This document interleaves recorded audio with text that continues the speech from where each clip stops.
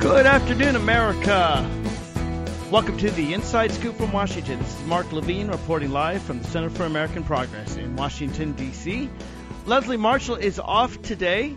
She's actually off for much of this week. She'll be back tomorrow, and then you've got me Wednesday, Thursday, and Friday. So if you like what I have to say, or if you just like listening to me, or you just want to call in and disagree with me, you got me today, Wednesday, Thursday, and Friday. If you prefer Leslie, well, you got her back tomorrow and all of the following week. There is a lot going on in the news.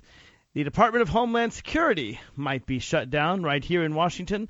The Republicans claim to really care about fighting terrorism and stopping bad people from crossing our border, and they claim to care about the transportation security, specifically the TSA that helps keep our planes running and up in the air. But they might just shut down the government again because some Republicans, or most Republicans, disagree with President Obama giving a path to citizenship for millions of undocumented immigrants in the United States, basically, who've come here to live the American dream in much the way our parents and grandparents did. But rather than take a legal route, rather than sue the president or get another president elected who disagrees, by the way, that's going to be difficult given that the vast majority of Americans agree with the president's policies. They're just doing what Republicans do best, shutting down the government, or at least attempting to. Many of you know at the last moment last Friday, literally in the 11th hour, it was at 11 p.m. before it was expired, the Senate and House agreed to a 1-week extension. But this shows really the conflict between Speaker John Boehner and the rest of his caucus in the House. The Republicans have learned well how to say no. They're just not very good at governing. Meanwhile, tomorrow, Prime Minister Netanyahu of Israel is coming to speak before Congress.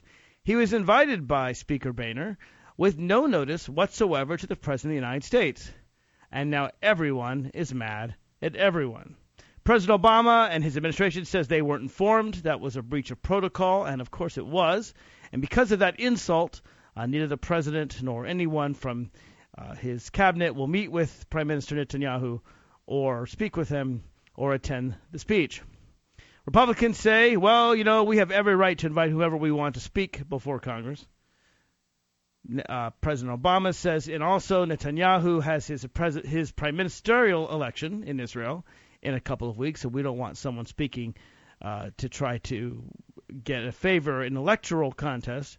Of course, President Obama did go to Berlin famously a few months before his presidential election in 2008, but it hasn't been done 2 weeks before the election. All of this is overshadowing the real issue here, and that is whether or not the Islamic dictatorship of Iran, specifically this theocracy that is so busy creating, fomenting, and terrorism all around the globe. In fact, I would argue without Iran's help, there would be no Assad in Syria, there would be no ISIS, there would be none of these terrorist battles in Lebanon or Gaza or Iraq or Syria. But in any case, they are busy developing a nuclear bomb. President Obama says he can stop them from developing a nuclear bomb with an agreement.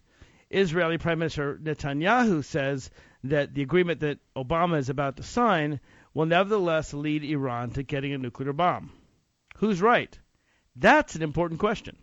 Much more important than this breach of protocol.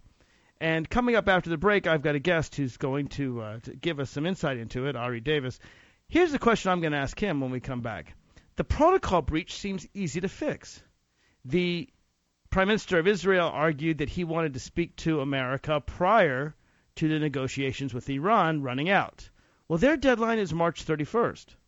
President Obama said he didn't want Prime Minister Netanyahu speaking right before the Israeli elections. Well, the Israeli elections are March 17th. It seems to me there was an easy resolution here. Simply ask Speaker Boehner to move Prime Minister Netanyahu's invitation from tomorrow to 2 weeks later.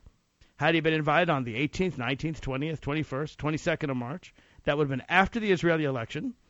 No problem for Obama, supposedly. And prior to the expiration of the talks with Iran. So no problem for Netanyahu. But Speaker Boehner didn't want to do that, or wasn't asked to, or for some reason it didn't happen. Probably because the Republicans in Congress want to try to drive a wedge between supporters of Israel and the Democratic Party. Now, it's true that President Obama and Prime Minister Netanyahu have no love lost between them. They are both famously hard-headed people, and they certainly have disagreements on what we're doing with Iran. But it just seems to me that the breach of protocol is overshadowing a really important issue, whether or not Iran should be able to get a nuclear weapon. When I worked in the House of Representatives 10 years ago, North Korea was busy getting a nuclear weapon. President Clinton had signed a deal with the dictator of North Korea, famously allowing inspectors in and giving them some food aid. And in return, North Korea had stopped nuclear production. The inspectors monitored North Korea, and everything was pretty stable, even though North Korea is a murderous dictatorship, one of the most brutal in the world, with hundreds of thousands of North Koreans in, well, concentration camps is probably the best word to use. The kind of camps that remind you of the Hunger Games. In any case, but we did stop him from getting a nuclear weapon until September 11th happened. George Bush took his eyes off the ball, decided to invade Iraq, and while we were invading Iraq, the North Korean dictator said, aha, America's attention is diverted elsewhere. We're now going to break this former agreement we made with Bill Clinton and develop nuclear weapons. I remember working in the House at the time and telling people constantly that North Korea was going to develop nuclear weapons any day now. But the Bush administration had other concerns, and now one of the most evil dictators on earth does have nuclear weapons. Luckily, we're not quite sure he has capacity to hit America yet, but he certainly can hit our allies, our strong allies like Japan. I don't want the same thing to happen in Iran, and I'm really nervous that this whole hullabaloo over protocol is really taking center stage when the real question is, what's the best method to keep Iran from getting a bomb? Now, certainly a military attack on Iran has consequences. Nobody really wants that. Israel doesn't want to do it. The United States doesn't want to do it. And if they did it, there would be repercussions, no question. Though I would say to you, and I think President Obama at least rhetorically agrees with me when he says no options are off the table, that a military attack on Iran's nuclear weapons, and just those, not a full-scale war, would be preferable to giving this very dangerous dictatorship, this murderous, really champion of terrorism all around the globe, rather than giving them a nuclear bomb or allowing them to get a nuclear bomb. But can sanctions work? We know they've been powerful. We know they've gotten Iran to the negotiating table. We also know with the price of oil down low, that is hurting Iran. But if so, what are the appropriate sanctions? And again, why can't we discuss this question instead of everyone's feelings being hurt about the protocol breach? Now, let me be very clear. I think John Boehner was a jerk. I would use stronger words if I could do so on radio. Was a jerk in calling this interview, in calling Prime Minister Netanyahu to come speak for Congress, and to not telling President Obama first. Netanyahu also, no question, should have informed President Obama about the speech. It seems that, they were both kind of poking the eye, one at the other, both at Obama, and then Obama poked right back. But I think this is childish on all three counts, particularly when there's an easy solution, particularly when Israel is the United States' greatest ally in the Middle East, and all of us supposedly agree on Iran not getting a nuclear weapon. The only question is, how do we stop them? So these are the questions I'm going to pose to my guest, Avi Davis, when we come back, and I encourage you to call in as well and give me your 2 cents. The toll-free number is 888-653-7543, 888-653-7543. This is Mark Levine. We'll be right back right after this. Leslie Marshall. Real people, real life, real talk. 888-6-LESLIE.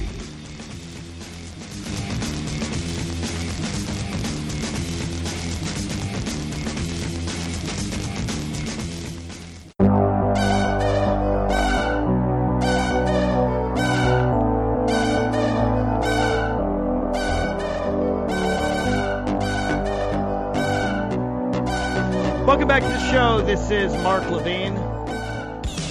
Prime Minister Netanyahu of Israel is giving a major speech tonight, but is his speech and the protocol breach over his speech overshadowing real questions about whether Iran's going to get the nuclear bomb. I got some callers on the line. I want you to hang on, if you will, callers, while I introduce my guest. I promise I'll get to you, though, if you hang on. My guest is Avi Davis. He's the president of the American Freedom Alliance. He's editor of the Intermediate Zone. His work has appeared in hundreds of papers throughout the world, including the LA Times, Chicago Tribune, and other newspapers. Avi, welcome to the show. Mark, it's terrific to be with you. Thanks again for coming. Here's my question for you. So before we get to the real issue, which I think is Iran's nuclear ambitions and the best way to stop them, and I still think that's the real issue, I've got to deal with this protocol breach because, well, that's what everyone's talking about. As everyone knows, Speaker Boehner invited Prime Minister Netanyahu to speak without telling Obama. Netanyahu didn't tell Obama either. Here's what I don't understand.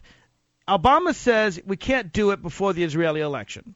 Netanyahu says we got to do it because we want to we have to have it now versus later because it's before the expiration of the negotiations with Iran that expire March 31st. Why hasn't anyone proposed having the speech 2 weeks from now between the Israeli elections, March 17th, and the expiration of the talks, March 31st?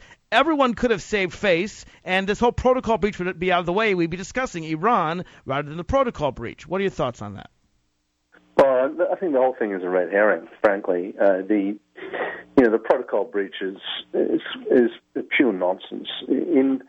I think it was 2 years ago, or 3 years ago, Netanyahu came to the United States and gave exactly the same presentation before under exactly the same circumstances.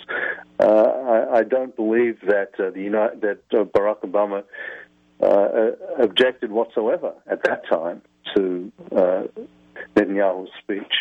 Netanyahu's been also making this speech, the same speech, before the United Nations for the last 5 years. Every time you see him at the United Nations, he's saying the same thing. So Iran cannot be allowed to get the bomb. And I promise in the whole second half hour we're going to get into the details of Iran, which I strongly agree are the more important issue here. But because everyone's focusing on the protocol, I have to ask, it does seem to me that John Boehner sort of purposely wanted to poke Obama in the eye.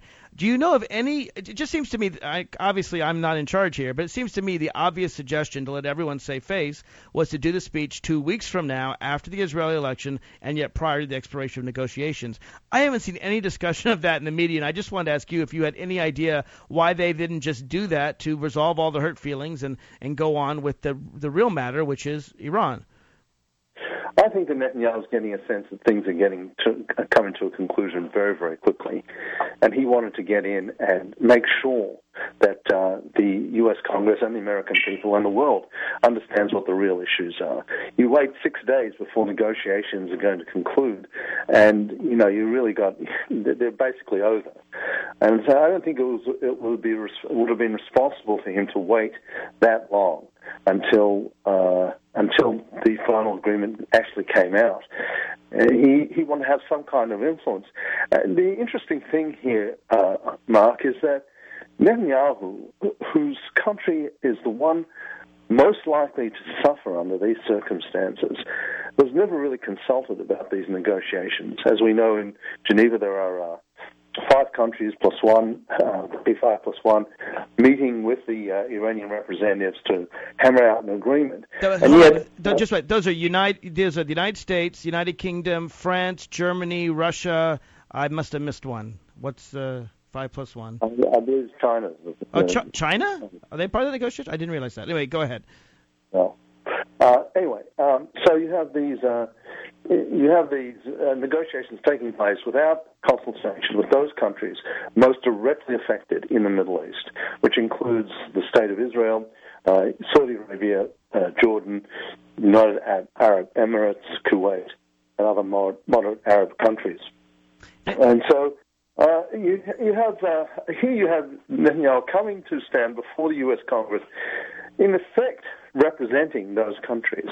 It's not, of course, spoken openly, but there's obvious consultation between all of them, even though Israel doesn't even have diplomatic relations with most of them, about how to deal with this menace, this rising menace that the United States doesn't seem to be able to effectively confront. It's interesting that you mentioned Saudi Arabia. It's often discussed that the main the main countries, if you will, that are rivaling in military influence in the Middle East would be Iran, Israel, and Saudi Arabia. And in many ways, Saudi Arabia and Israel find themselves on the same side against Iran. Tell us why. Yes, it's very interesting, isn't it, to see that these two nations, which have never had diplomatic relations, which are effectively at war, still at war since 1949, are now undertaking extensive discussions about how to deal with this, and that Saudi Arabia has, in effect, agreed to allow the Israeli Air Force to use its airspace in the event of an attack on Iran. There has been a very curious realignment.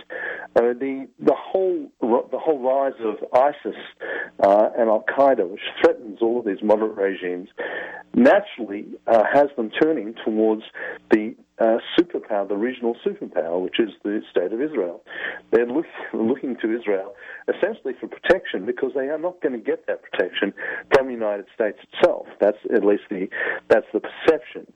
It will not get protection from the U.S. And so you do have this rather weird set of bedfellows that have developed in the Middle East, with Saudi Arabia now teaming with Israel to work out how to address the rise of a nuclear Iran. So how much of this is simple Sunni-Shia rivalry? Saudi Arabia is sort of the head Sunni regime in the Middle East, and Iran is certainly the head Shia regime in the Middle East. And how much of this is a real danger? We know the danger to Israel. Iran threatens to destroy Israel, frankly, all the time. How is it a danger to Saudi Arabia? Does Saudi Arabia actually fear Iran will attack them? Oh, absolutely. Saudi Arabia, Iran has had its eyes on Saudi Arabia for generations. There's an absolute rival. The Shia-Sunni rivalry you spoke about is of deep concern to the Saudis. They are watching the developments in Yemen with tremendous alarm, because Yemen, of course, borders the Saudis on the Arabian Peninsula. So they're very concerned about the takeover of the Yemen government by the Shia-aligned Houthi. And the Iranians, of course, are backing the Houthi, so they now have this presence. And what you see happening, Mark, is this archipelago of influence which reaches from the Arabian Peninsula, sweeps through the Arabian Desert and up through Syria, Iraq. Avi, we have to take a break. I promise we'll get back after the break. But obviously Iran is threatening Saudi Arabia on its borders with Yemen. It's threatening Israel by supporting Hezbollah in Lebanon. It supports terrorists in Iraq and Syria. And now they may develop a nuclear weapon. I will get to your calls, Kevin in Santa Fe, and the rest of you, and more of Avi Davis right after this. 888-653-7543 if you want to join in.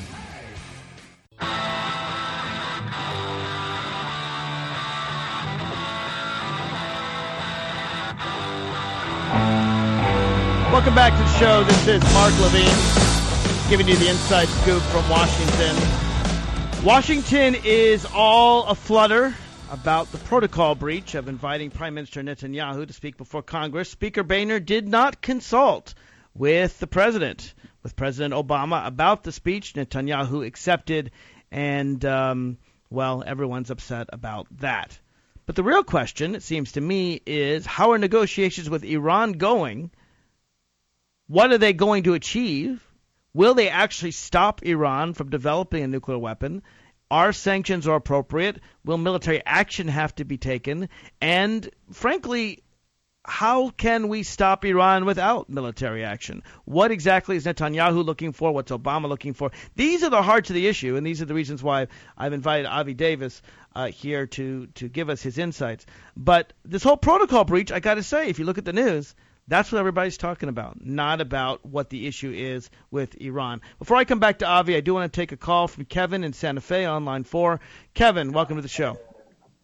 Hey, you're talking about Iran, and you were saying that you agree with Obama having it on the table to bomb a nuclear facility, and I wanted to totally disagree with that. Wait. I agreed with hold on. I agree with Obama as that Iran should have a bomb. I didn't say that. If you thought I did. That bombing a nuclear facility should be on the table. Oh, right. I do think that as a last resort, it should be on the table. You disagree. Tell me why. I think that is tantamount to exploding a dirty bomb inside of their country, because you're blowing up a facility where nuclear materials are present, and we wouldn't want them blowing up a dirty bomb in New York.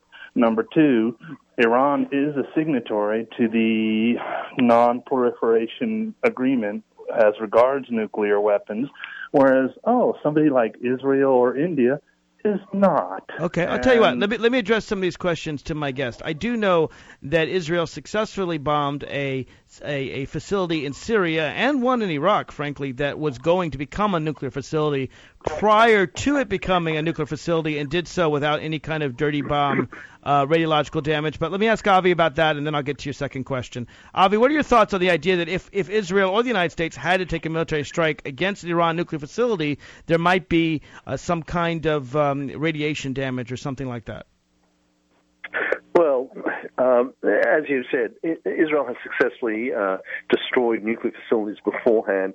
Remember that Iran does not have a nuclear weapon at this stage. Yet. It seems that everybody can agree with that.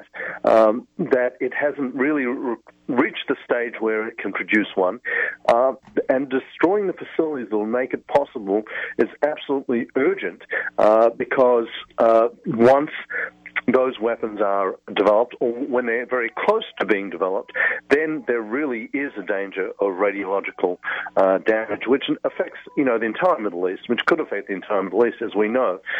Do we have any idea when Iran will cross that threshold to actually? I don't think anybody outside the Iranians really knows that.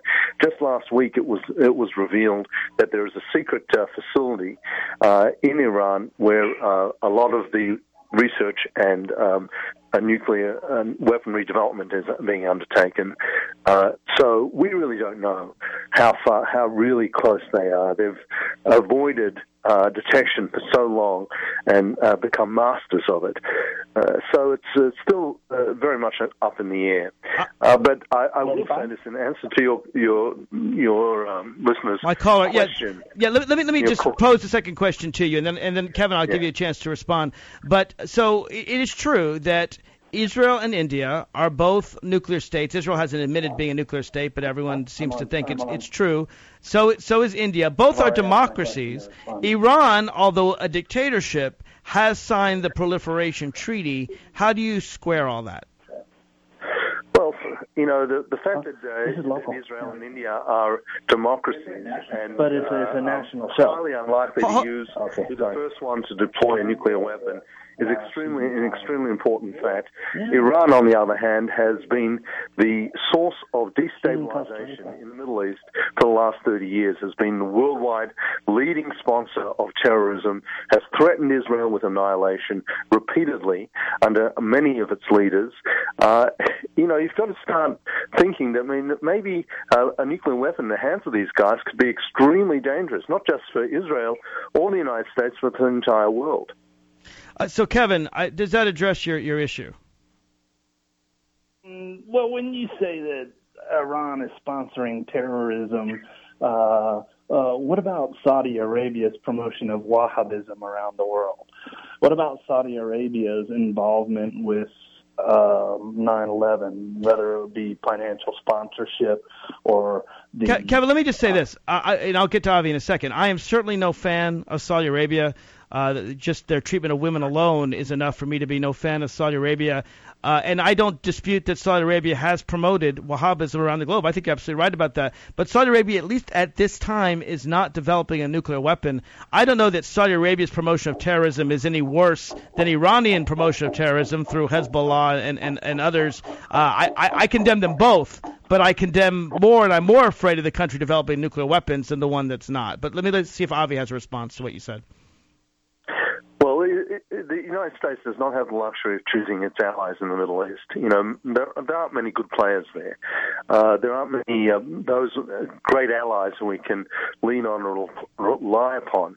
And it's true that the Saudis have been involved. They're almost like a Janus-faced ally. In fact, they've got several faces. One is the terrorist face, one is the moderate face, and you never know which one you're actually talking to. But the fact is, as you say, Mark, they do not have a nuclear weapon. And they're not likely to get one in the near future. They don't have a nuclear research program that at least we know about. Iran does. And Iran is a quantity that we know. We already know who they are. We know what they do. We know what they believe. And we know what they're capable of. And so, let's not waste time, talking about the Saudis and the Saudi problem, comparing them to the Saudis. The Saudis aren't good guys. Okay. Kevin, let me suggest to you this. Kevin, it seems to me that the single most strongest reason why Saudi Arabia would develop nuclear weapons, and let's face it, they've got a ton of money. They certainly could find some renegade nuclear scientists, like the Pakistani scientist that sold nuclear technology to North Korea. It seems to me that if Iran were to develop a nuclear bomb, Saudi Arabia would race to develop a nuclear bomb themselves, and frankly, so would Egypt, so would anyone, Yemen and Libya, and frankly, it would set off a race until every state in the Middle East, including some very unstable ones, got a nuclear weapon. Don't you see that Iran could start an arms race in this regard?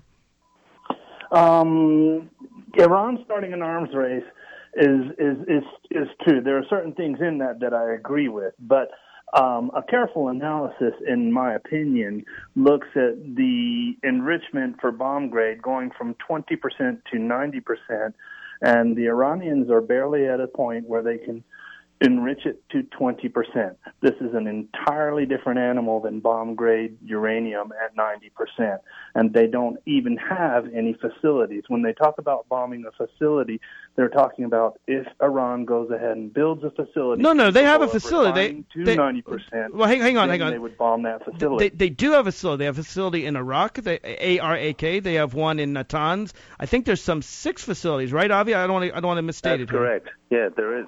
There's 6 nuclear facilities. Here's the thing about nuclear bomb making. But not the technology. No, but here's the thing, Kevin, and I admit to not being a nuclear scientist, but you look on the internet. You correct me if I'm wrong. My understanding is it's far more difficult to get from 0 to 5% than 5 to 20, and far more difficult to get from 5 to 20 than 20 to 90. So even though these numbers suggest, hey, 20% is only 20% of the way there, no, 20% is actually 90% of the way there, because it's more difficult to get the technology, the understanding, to get to 20 than it is to get from 20 to 90. Is that your understanding, Avi?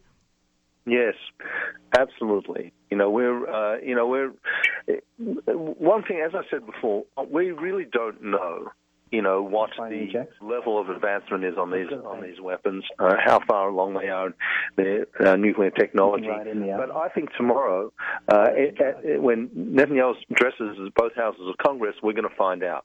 We're going to find out a lot more, because Israeli intelligence actually has more information than anybody on this issue. Well, Kevin, I appreciate your call and asking some very challenging questions.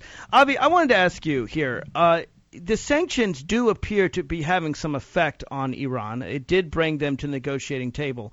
Do you think that sanctions, there should be stronger sanctions issued, or do you think that Obama's going to come up with some kind of deal in the next month or so that actually keeps Iran's levels very low? Because you know what the administration argues. They say, hey, we've actually got Iran to destroy some of its uranium at 20%, take it down to about 5% in the process of this interim negotiation.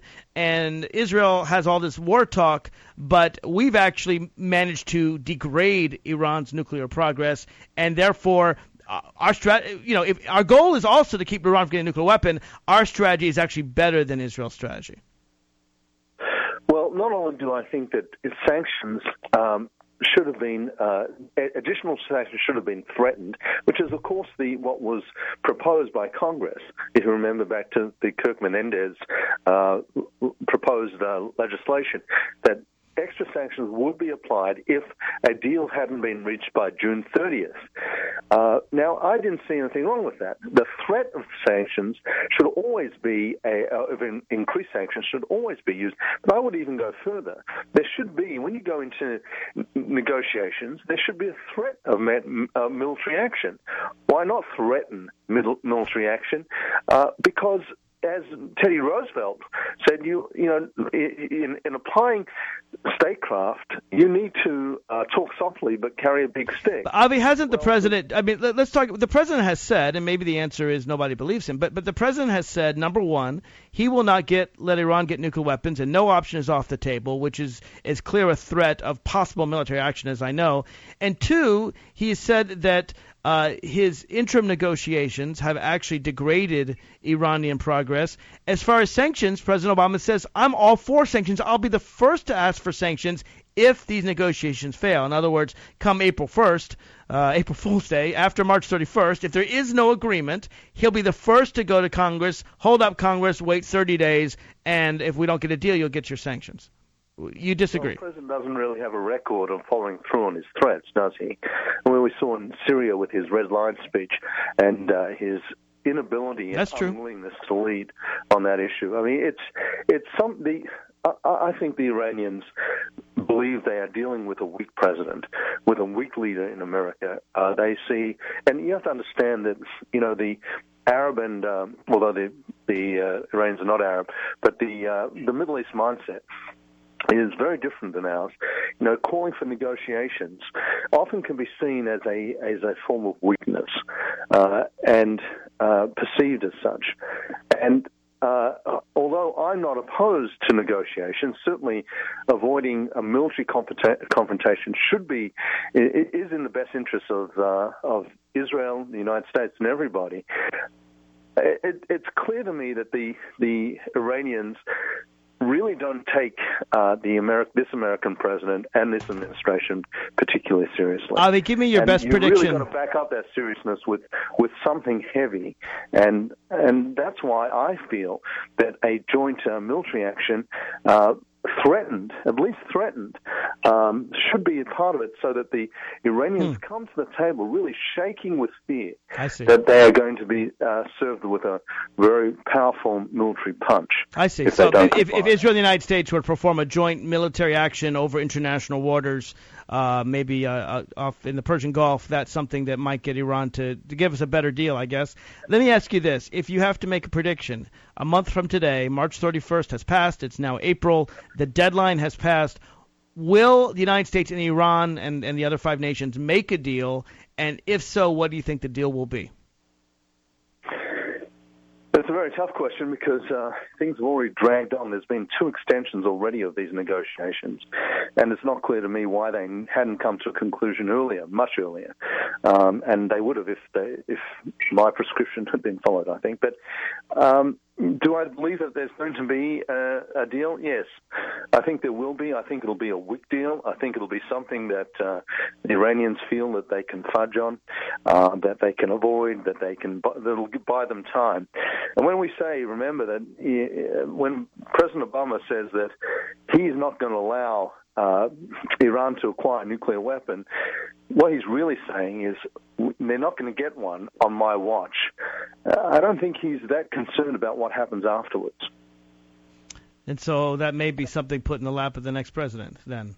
Absolutely, yeah. Avi Davis, thank you for your insight. I want to thank Kevin for his call.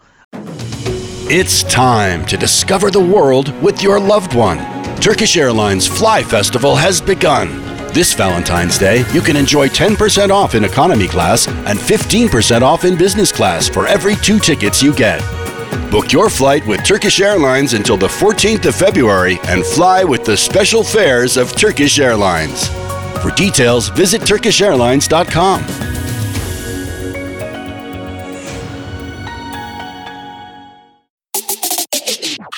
How to show up with Coca-Cola Energy. You're tired and you're thinking of canceling on your friends. Don't do it! Every time you cancel on a friend, a unicorn loses its horn and becomes a regular horse.